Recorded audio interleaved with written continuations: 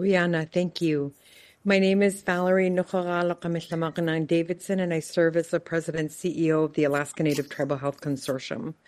We're a statewide tribal health organization serving all 229 federally recognized tribes in Alaska and all Alaska Native and American Indian people in Alaska.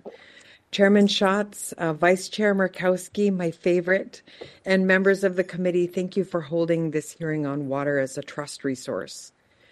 As you've heard repeatedly today, reliable water and sanitation services really are critical to the health and well-being of our families and our communities.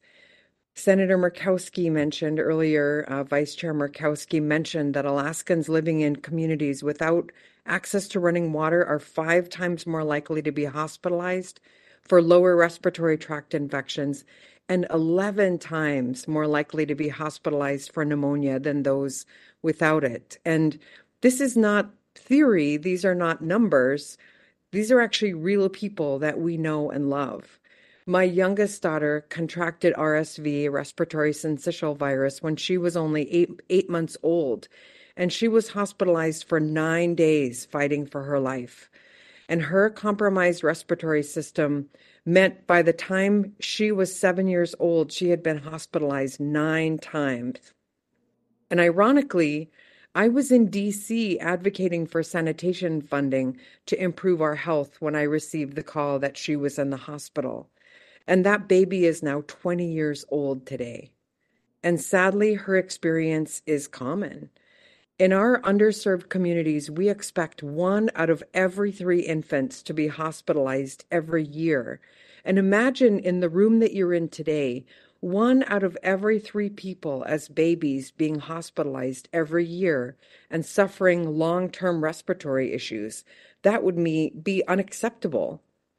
We really appreciate the significant federal investment over 40 years that has dramatically reduced the number of unserved communities. Today, though, roughly 20% of our homes in Alaska, in rural Alaska Native homes, still lack in-home piped water, and 34 communities remain unserved, even in these great United States of America. But thanks to your leadership, the Bipartisan Infrastructure Investment and Jobs Act provides resources to help. And we so appreciate your prioritization of projects in communities whose high cost of service historically disqualified them from funding. Because without your brilliant vision of making that change, communities without running water would have continued to go without it.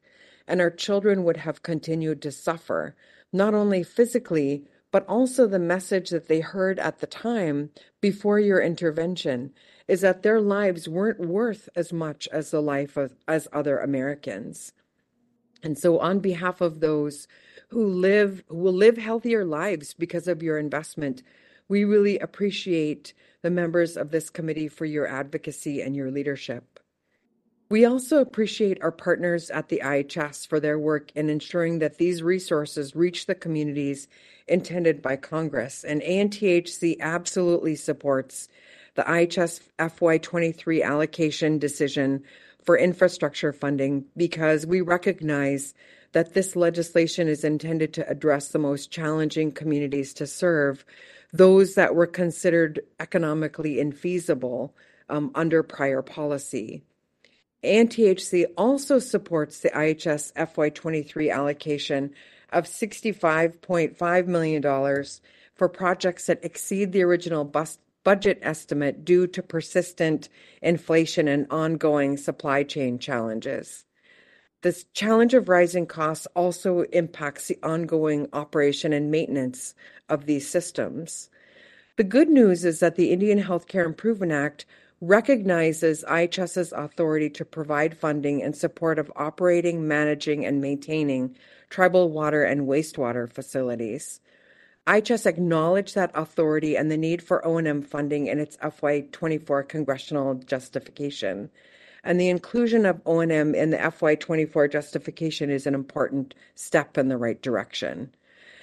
For decades, ANTHC and our partners in the tribal health system have really worked with local and regional to increase local and regional operational capacity in support of these systems.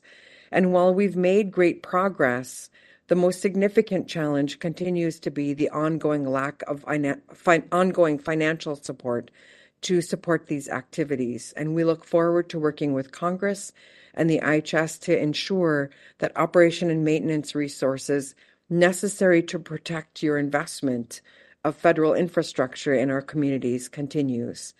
We appreciate the committee's focus on such an important and pressing issue and appreciate the opportunity to provide testimony today. Juliana, thank you.